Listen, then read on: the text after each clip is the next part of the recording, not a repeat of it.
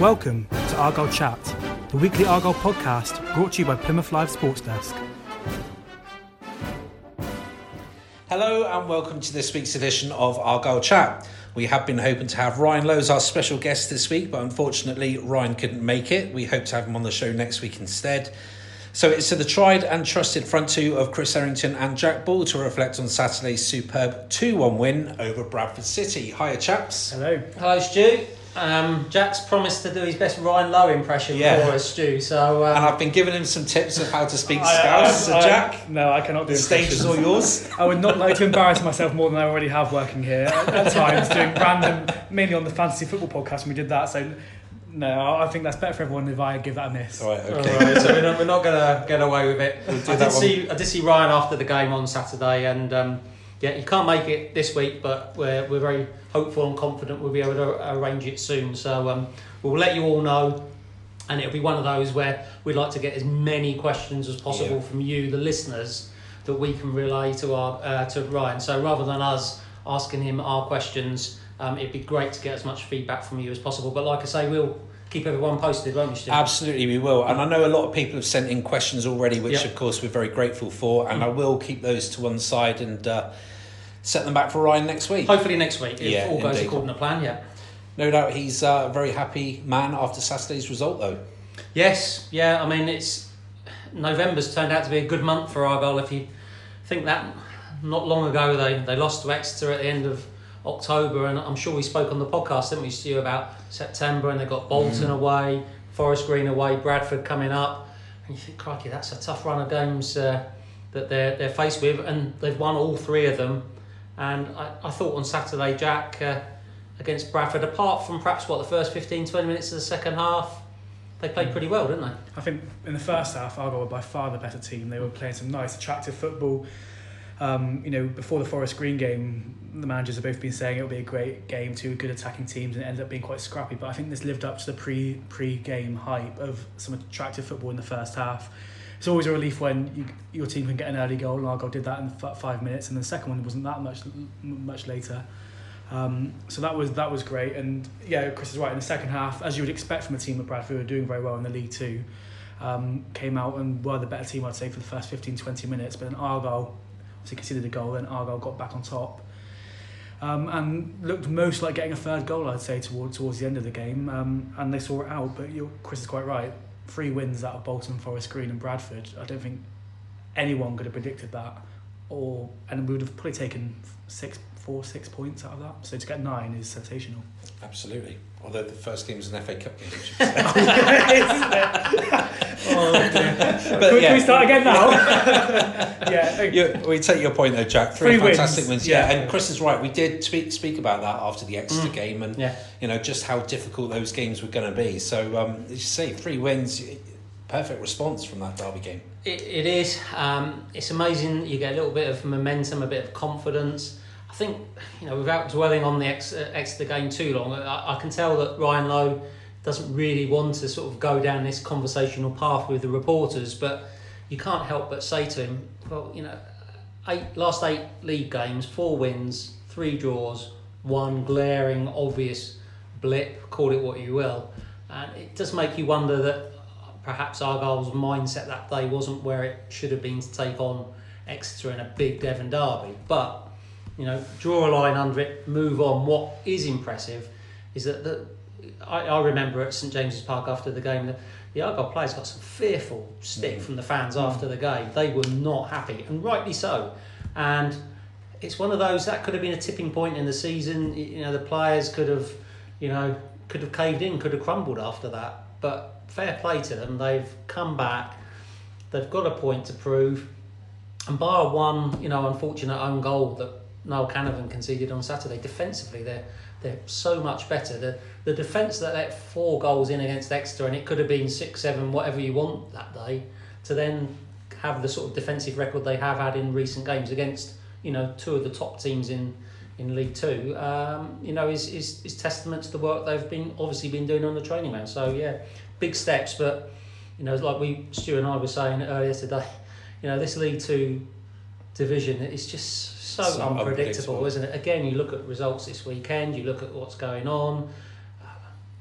who's going to end up in the top three at come the end of the season? I honestly haven't got a clue. It's funny as well, after we spoke last week that Argyle, every game Argyle have won has been with a clean sheet, but on Saturday, Yes. it's the first game they've won this season when they've conceded a goal. And again, it's just another sign that the character, I think, is quite good of the team at the moment. You know, and Chris is right, they got a lot of stick after that Exeter game, but they've shown a lot of character to come back.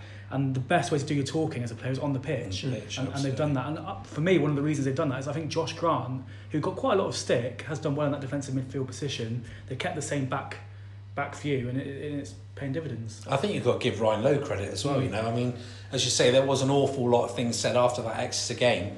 He's obviously worked on some things on the training ground. One of those key things being putting Josh Grant into midfield, and they seem to have you know, almost shored that leaky defence up to an extent. It's made a big difference, and Joe Edwards has gone to right wing back and has done well there and flourished there and scored on Saturday against Bradford.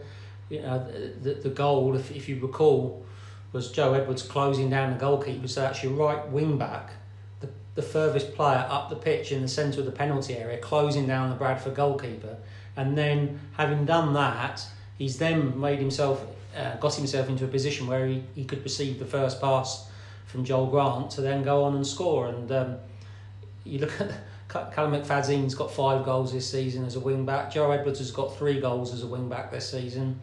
And that's the sort of Ryan Lowe way, isn't it? The wing backs have scored more goals than the strikers have this season. And what I also look at the moment is they're mixing it up a bit more in terms of they're not playing out from the back every single time. You know, before they were doing that every single time Palmer got the ball, it was rolled out to Wootton or it was rolled out to Canavan. They would pass it to Joe Edwards, undoubtedly then he'd be pressurised, he would then pass it back. And that's still happening occasionally, but it's not every time, so they're becoming less predictable, and I think that's another reason why they've improved. And that's obviously something that Ryan Lowe's now changed in his planning. Something else we spoke about earlier was the fact that the goals are being shared about. You know, we keep talking about 20 goal a season strikers, and even Ryan Lowe's been talking about that himself. Yeah.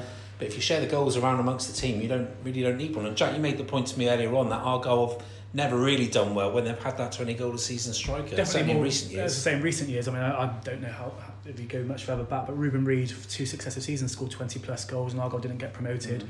I think if you can have a team that share the goals, must be harder for the opposition to mark, because you're marking one person and someone else has got the ability to score goals. And we've spoken about Anthony Sarcevic having a good season, which I know we'll speak more about in a bit, but I think part of the reason of that is because people are marking Mayer so much, so he's had more time and space, and he's just as capable as is McFadzean on the wing, Riley and the strikers. So it must be hard for an opposition manager, because they don't just have one key man, they're all chipping in, and that's what you need.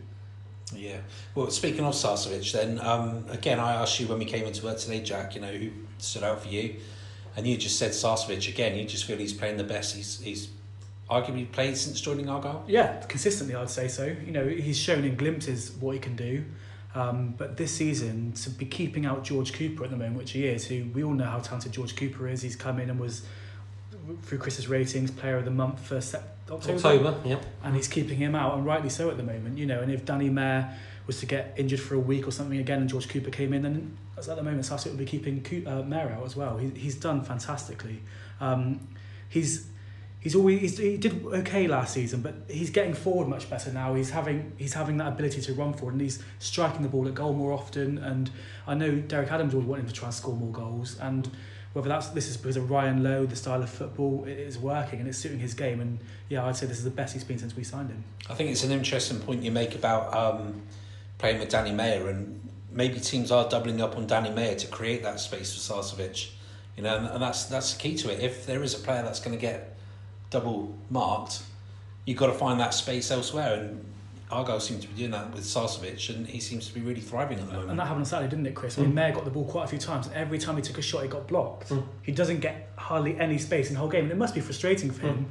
But the fact he's got teammates that can make up for that is great. Well, the thing is, other teams have now got to look at that and think, well, hang on a minute, if we double up on him, then Sarcevic is going to do this to us. So. Yeah, if you've got wing-backs who are scoring goals reasonably consistently, and you've got Sarcevic popping up with goals, at some point in time, you're going to have to take your focus away from Danny Mayer, because you've got to try and stop the other people as well. So that's where Danny Mayer's maybe, he's got 1 goal this season, which I think we all expected he'd have more goals and more assists.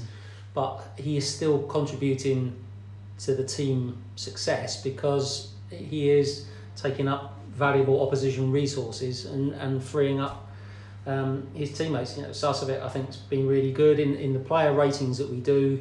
He was the runner-up to Will Aimson in September.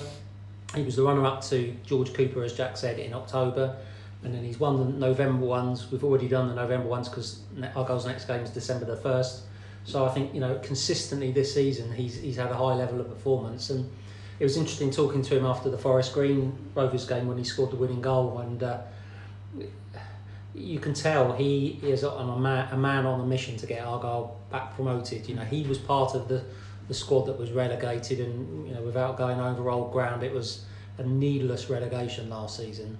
And he clearly feels a responsibility to do all he can to get Argyle back up into League One. And I think his performances are showing that. He's very motivated at the moment. He's got everything you want as well. He's got the attacking flair, but he's got the grit, and he can put a tackle in. He can run around a lot, and he had a shot on Saturday as well that looked like it was going in, and it just didn't. And that again shows the confidence. Joel Grant was getting a lot of goals in the spell earlier in the season. Every sort of shot he had seemed to go in, and Sarcevic is having some wonderful strikes at goal at the moment. So he's just a joy to watch, and it's great for the fans to see someone with that much passion that flows through him, and it's great. Yeah.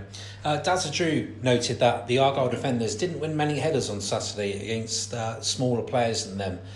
He's asking, do Argyle need a taller centre-back that will dominate aerial battles? James Vaughan played up front for Bradford. He's played in the Premier League. He's a decent striker. He was their main outlet. I wouldn't have said it was too much of a problem as far as I was concerned. Do Argyle need a centre-back in the January transfer window? Yes, I would say so. You've got 5 who can play in those positions at the moment, but Josh Grant is making a pretty good case to be staying in the midfield holding role. Will Aimson is out of favour at the moment, but I still think one more centre-back would be a good thing to have. So I would expect Ryan Lowe to try and address that in January. Aerially, Niall Canavan is pretty strong in the air. He did have a poor spell of form in September. That sort of coincided with his sort of diagnosis of diabetes, and whether the things weren't quite right off the pitch for him or not, not quite sure. Defensively, they have done well in recent games. There's still room for improvement. Do they need a taller centre-back? I think they've got enough height. Maybe a bit more pace would be useful, because if you look at, say, Scott Wooten, Niall Canavan and Gary Sawyer, Jack, none of them are quick, are they? Oh yeah, you're right. I would definitely put pace over height. I think you are right. I think defensively, in recent games, Canavan has been good actually at clearing the ball when it's come into the box. I've got to be honest, I didn't notice that on Saturday. Maybe Daz is right. It's not something I took from the game. But we all thought Will Aimson would be that sort of player. But as Chris said, he's fallen out of favour at the moment. For me, and I've said this before, where they lack aerially is from set pieces. That's what Argyle are missing in my view, because quite often with set pieces it's rebounded away and that's it. And again, we thought Will Aimson would be that person. He proved when he was in the team that he can have that aerial threat. But at the moment, you can't change any of the back 5 because they're doing a superb job. Yeah, it's interesting what Dazza says, because you don't know if that's a tactic that Ryan Lowe said. He might have said, let him win the header, just step off him and deal with it when the ball's on the floor. Yeah. So there are examples where you almost are prepared to let a striker win the ball, but then you go and win that. You go and win that second ball. Like I say, I think a bit more pace, a bit more of a pacier, mobile central defender would be a useful asset to have. But how easy will that be to bring in January? I don't know. You could be looking down the loan route from a Premier League or Championship club. Somebody like Zach Liner. I've just done the Argyle team of the decade update for centre-backs this morning, and I've included Zach Liner. And he didn't play many games for Argyle, but the games he did, he played to a very high standard alongside Sonny Bradley in a team that nearly got in the League One playoffs. And his strength was that Bradley was the big tall man that would go and win the headers and be really physical, and Viner had that bit of pace and mobility that he could sweep around the other centre back and tidy things up. So if you could find somebody like Zach Viner was in that season, that would just give you that little bit more flexibility in defence, I think. But fair play to the defenders that are there now, because there's obviously still a month to go. Anything can happen before the transfer window. But perhaps a month ago we would have said that any of them could have the chance of being moved on possibly. Yeah. But they're all making a case for staying now, and it's testament to their character, because they've all gone through some very tough times. From last season conceding 80 whatever it was goals in League One, to not starting this season particularly well, but they're now suddenly keeping good results against top teams and keeping themselves in recognition. Well, I was going to say, after the Devon Derby game, of course, we had Andy Bacon on the podcast, didn't we? And he was quite vocal in saying he just didn't feel that the defenders were good enough. And to be honest, the stats back that up. Yeah, absolutely, yeah. They did. So, I mean, anyone who saw that game, you couldn't argue with it. It was awful, but they've obviously done quite a bit of work on the training ground.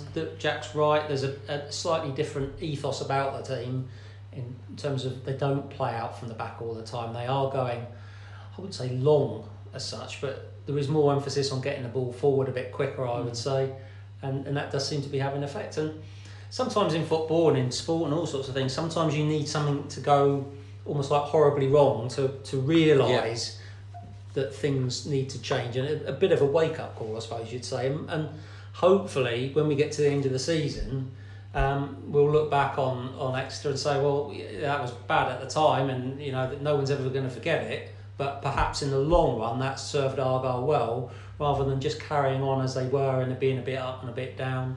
But that will only be proved come next April and May, won't it? And also, no defence is perfect.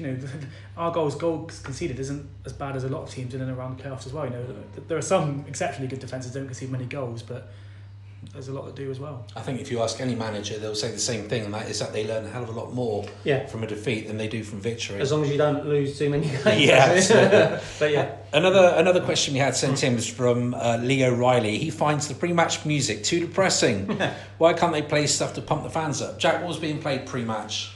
I went to the pub before to watch the football, so I didn't get in. I didn't get in the ground till about He's doing the real fan experience. What time did you get in on match day then? I was watching Spurs and went and parked on the road, so I probably got in about 20 to 3. Yeah. So, did you notice anything, Chris, with the music?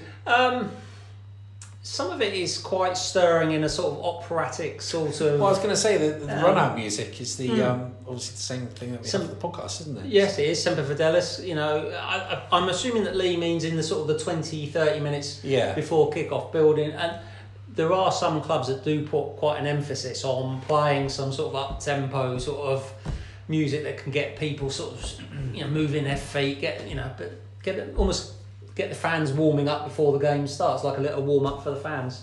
What I would suggest to Lee is contact the club, Andrew Parkinson at the Chief Executive. I know that he and people at the club are trying to improve the match day experience. They've done lots of changes at Argyle. You look at the concourses, look at all the TVs that are around in the concourses. There's the family fun zone outside the Devonport end now, which I think will become bigger when the grandstand is open. I think they are trying to make things more, user-friendly, get people there at the ground earlier, so they're not like Jack watching the football in the pub at 22. They might be able to come and do that in the concourses at Argyle and things like that, and spend their money at the club. So if Lee feels that, I would suggest contacting Andrew at Argyle, and I'm sure they'd value the feedback from the fans. There's an annual survey that's done regularly in coordination with the Argyle Fans Trust. So I think Argyle are open to listening to people about the match day experience. So I'd say that to Lee and anyone. Contact the club and see what they come up with. What I would say I noticed in my 20 minutes before the game kicked off is actually the sound was the best it's been. I don't know if they got new speakers or something, but the sound, I've been very critical actually of the sound in the Mayflower end. I'm talking about the Lyndhurst end, because half the time I can't hear what's going on. I can hear the music, okay, but when people speak I can't hear it. On Saturday it was much better. I will check this, because I'm pretty sure there was a new system, or it was different. Yeah.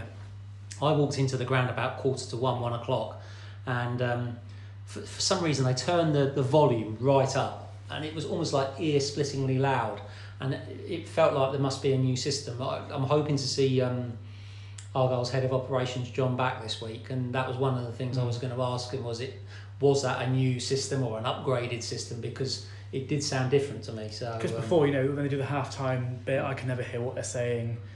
but I could, before the game, I could hear who was in the team, and it was great. And like I said, I've been a heavy criticizer of that, so I'm glad that's been sorted.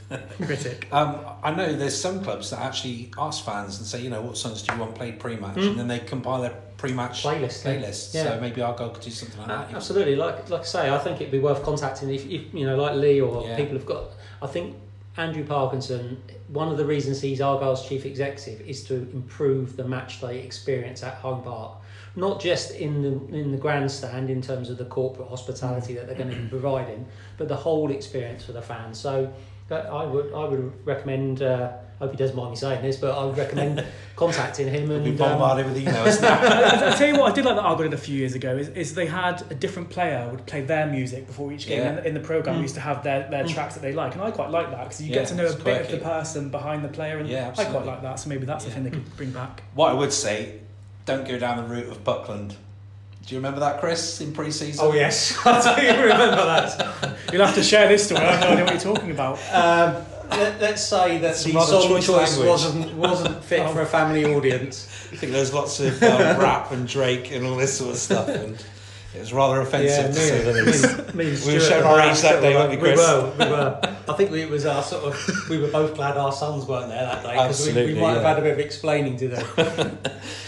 Finally, then, guys, for the first half of the show, we did mention it earlier. League Two is so tight; it really is.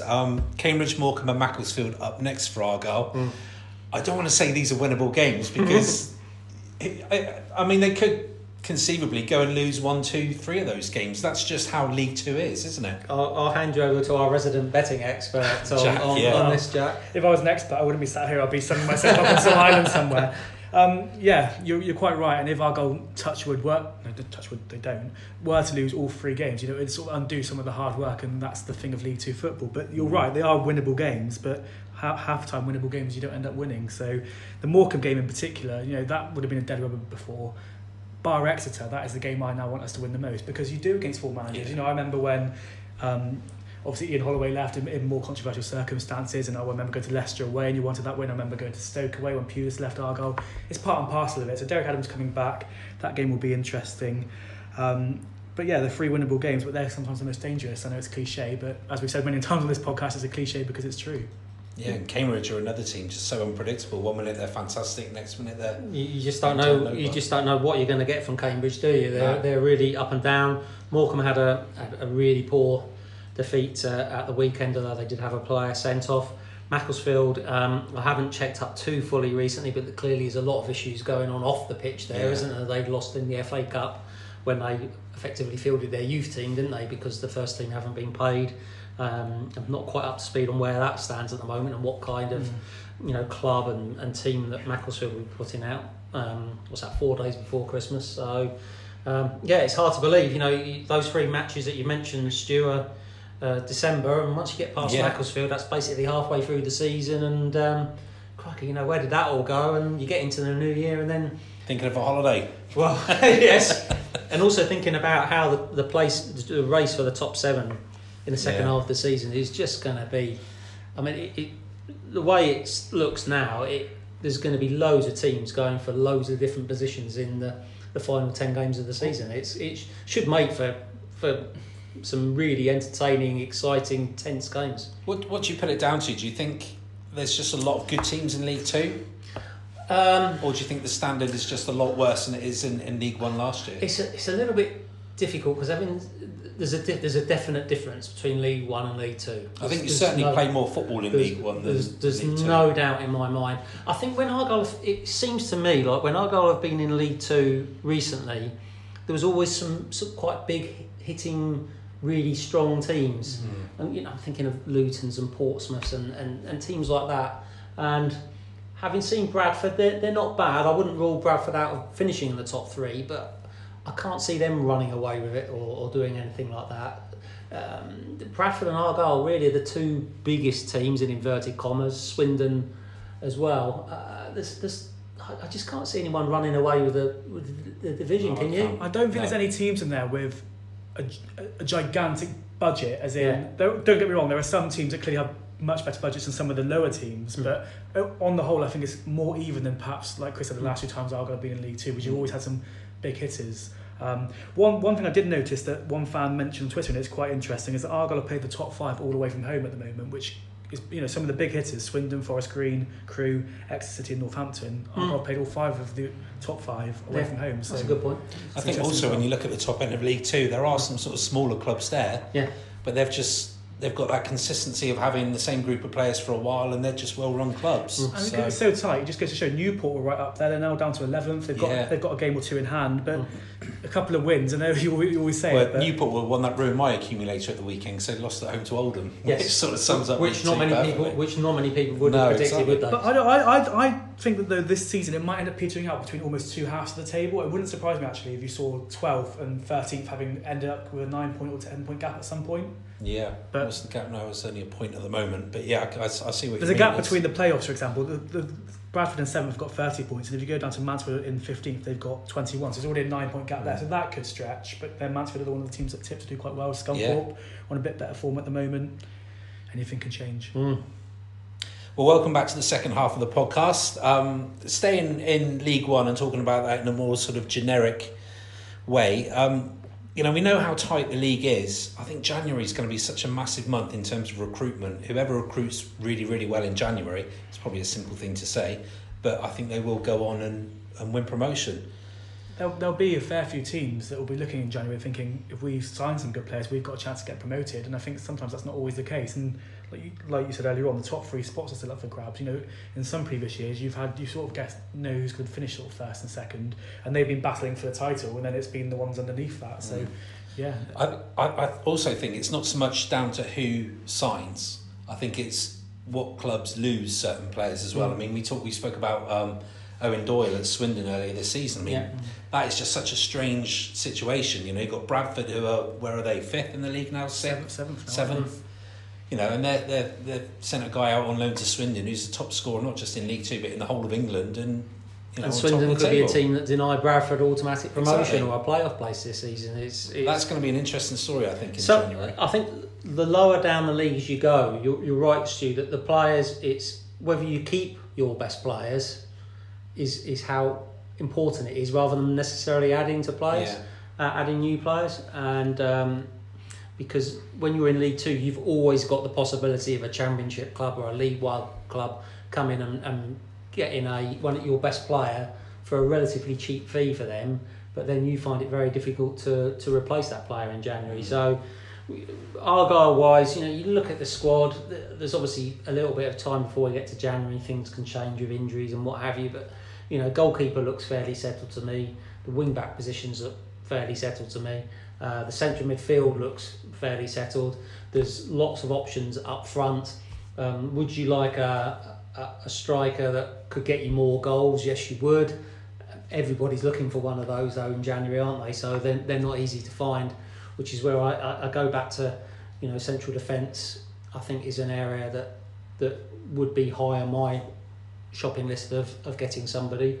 But as it stands at the moment, Argyle are fairly injury free. You can't carry too big a squad. One, for financial reasons. Two, you don't want players hanging around that know they've got no chance of playing. It's finding that balance of having a workable squad that gives you plenty of options but doesn't have players that are out on the fringes and never playing.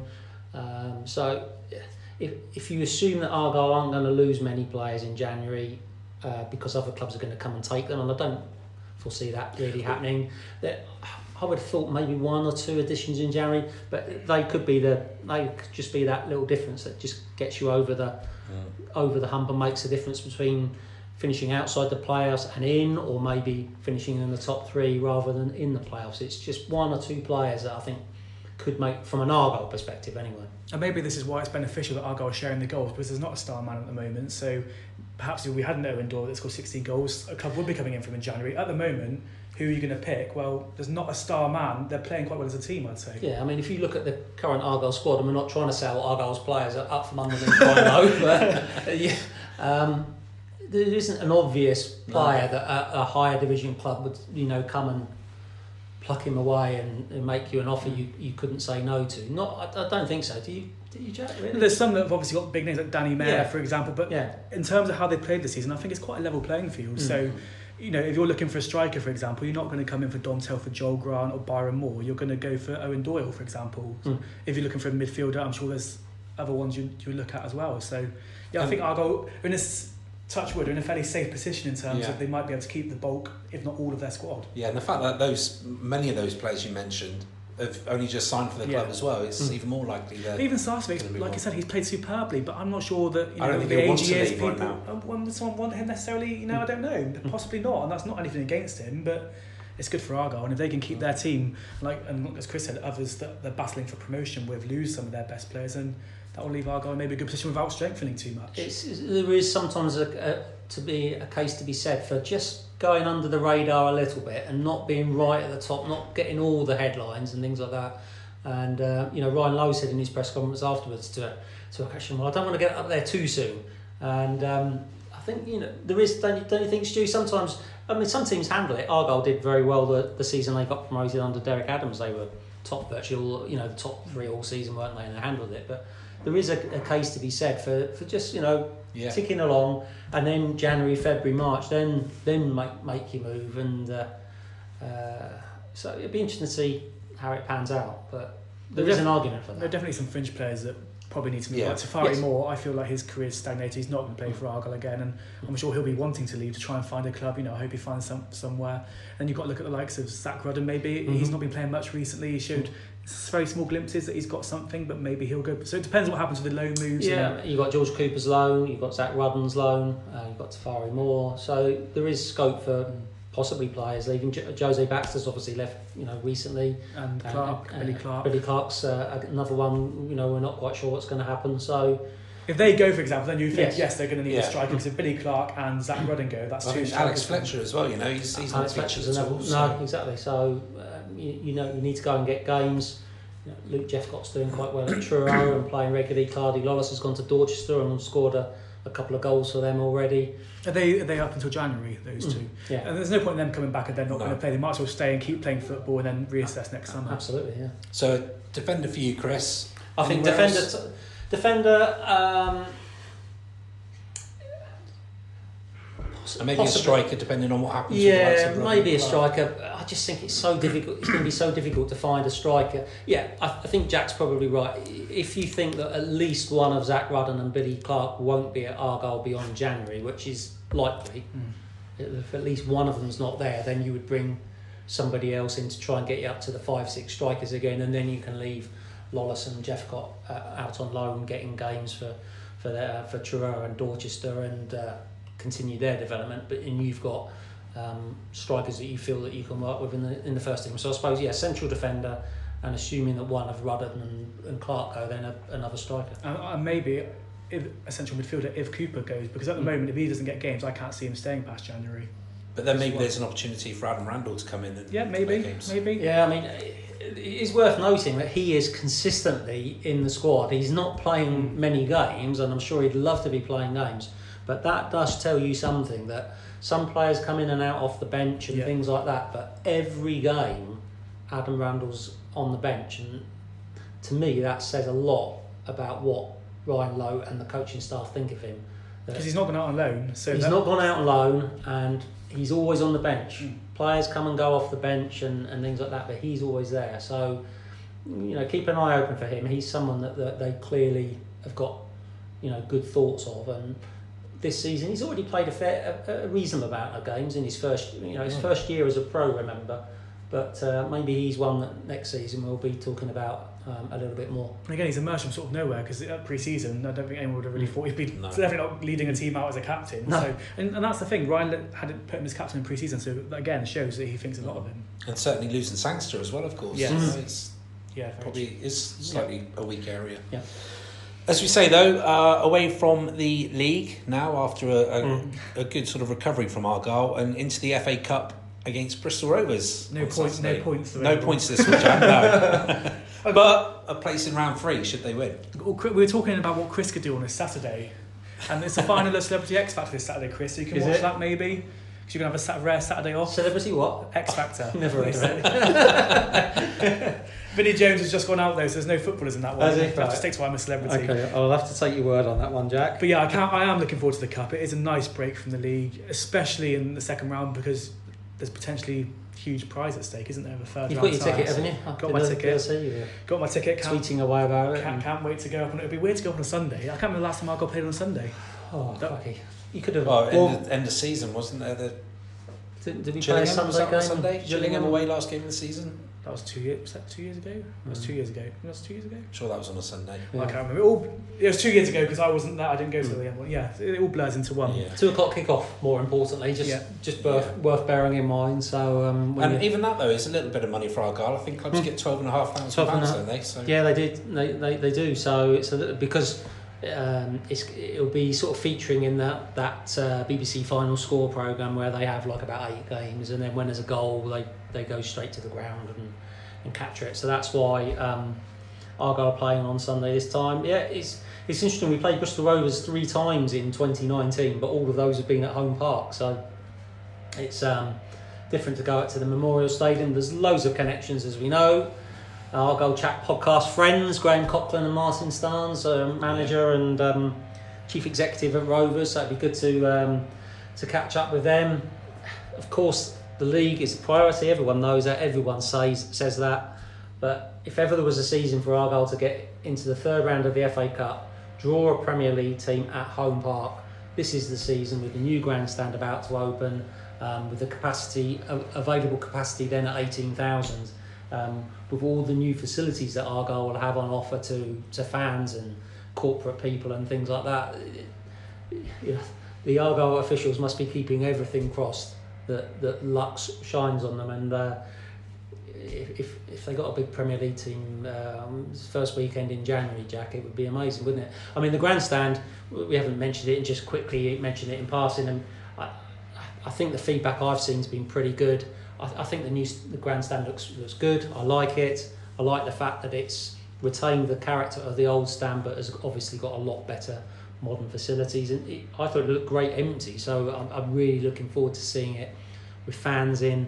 And I'm just hoping that if Argyle and Swindon are both up near around the top of the table, that New Year's game, when it's going to be fully open, home park could be pretty close to 18,000 on New Year's Day, and it'll be a great occasion. So fingers crossed that happens, and it'll be a good occasion. But yeah, Bristol Rovers, tough game. Game. They're doing really well, aren't they? I mean, well, I think they were. I think it was maybe 3-0 up, and Shrewsbury pulled it back to 3-3, and Bristol Rovers showed the character to get a late goal and win 4-3. So it won't be an easy game.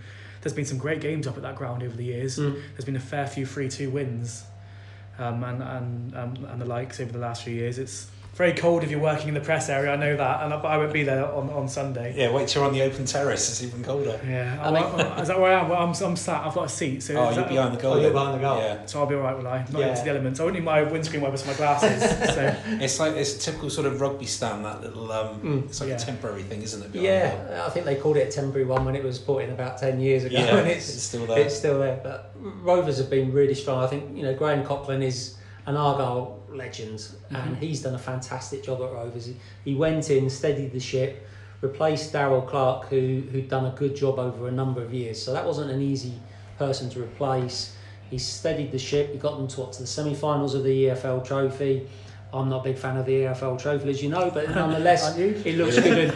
It looks good in his CV that he got them to a semi-final. And Jack's, perhaps, are you looking at the League One table? I am, They're top 10, aren't they? They're 9th, 1 point off the playoffs. Yeah, I think that's a fantastic start to the season. They've got a good striker who scores a lot of goals for them. Liam Sercombe in midfield, former Exeter player, is always fired up to play against Argyle. More importantly, they're 15 points off the relegation zone, and where they were last season. I mean, that's remarkable. They've made big progress. Well, something else worth pointing out as well. I remember speaking to our colleagues up in the Bristol area. At the time, Argyle were looking for a new manager because, of course, Coco was one of the favourites for the job at the time. And they were pretty sure that had he been offered the job, he would have taken it, because the Rovers fans, although we spoke about the good job that he did towards the end of last season, they really didn't warm to him too much. But the funny thing is, though, he went in last season, and I won't talk about this too long because it's Argyle chat, not Bristol Rovers chat. But he went in last season and he had a job to do. He had to try and keep them up. You're not going to be playing fanciful football in that scenario, and the fact is he's pushed them on now. They're now 1 point outside the playoffs, and they scored, like I said, 4 goals away from home on Saturday. They're obviously not doing a bad job. I think he made some big calls on player contracts as well over the summer, and allowed a couple of sort of crowd fan favourites to leave Bristol Rovers, and I think that's where a little bit of the questions were coming from. Yeah, I think when you're somebody like Graham Copeland, who hadn't had a manager's job before, you sometimes, and you're not necessarily a household name, you have to prove to the fans that you know what you're doing. And by doing what he did over the summer, like you said, and then getting them to 9th, 1 point outside the playoffs, anybody objectively looking at that and saying Bristol Rovers near the midway point of the season, a point outside the playoffs from where they were when Graham Copeland took over roughly this time last year. Not quite the same, but not a million miles away. That's a big improvement. Yeah, fair play to him. It's his first job in management, and he's storming it at the moment. So having talked them up, it is going to be a tough game for Argyle. But if you can't be confident after being on the run that Argyle have been on, and you can go there, it's not so much. People say, is there pressure on it or not? You want to win every game, but it's not the end of the world if they don't win. So they can go out there, play with a bit of freedom, and hopefully get a good result. And then we can all get excited about the possibility of a third round draw. It's a good test as well, because Ryan Lowe undoubtedly wants Argyle to be in League One, and if they can hold their own against a League One team that are 9th in the table, then it's a good sign, isn't it? So. Yes. Good yardstick, really. Graham Copeland's not going to want to lose that either, is he? No, of course he's not. And Rovers will want to win it for their own reasons. They want to get to the third round and get that plum title. Every club in League One and League Two is thinking the same thing when you're in the second round, isn't it? Please let us get through and then draw a nice big team that will make us a real payday at home, live on the TV. Then you can make some serious amount of money, which comes just the right time with the January transfer window wide open, and that could make a difference. Absolutely. Not wanting a draw though. No, we have enough games in the season anyway. It'd be nice to get it over and done in one day. I'm sure everyone would say that. I'm sure Ryan Lowe would say that. I can't imagine, for example, that Argyle are going up there hoping for a replay. They'll want to get the game over and done with on the Sunday and hopefully get through to round 3. And the draw's on Monday night, is it? It is, yes. But we'll be recording the next podcast before then, of course. Yes. So hopefully with Ryan Lowe as well. Hopefully, fingers crossed. Chaps, thanks ever so much for your company as always. That's all we have time for this week. And a big thank you to you out there for listening as well. We'll be back with more of the same next week. Thanks for listening. Bye-bye. We are always happy to hear from you, and if you have any questions for our panel, please tweet them to our Twitter account @HeraldPAFC or visit our Facebook page, Plymouth Argyle The Herald. Thanks for listening.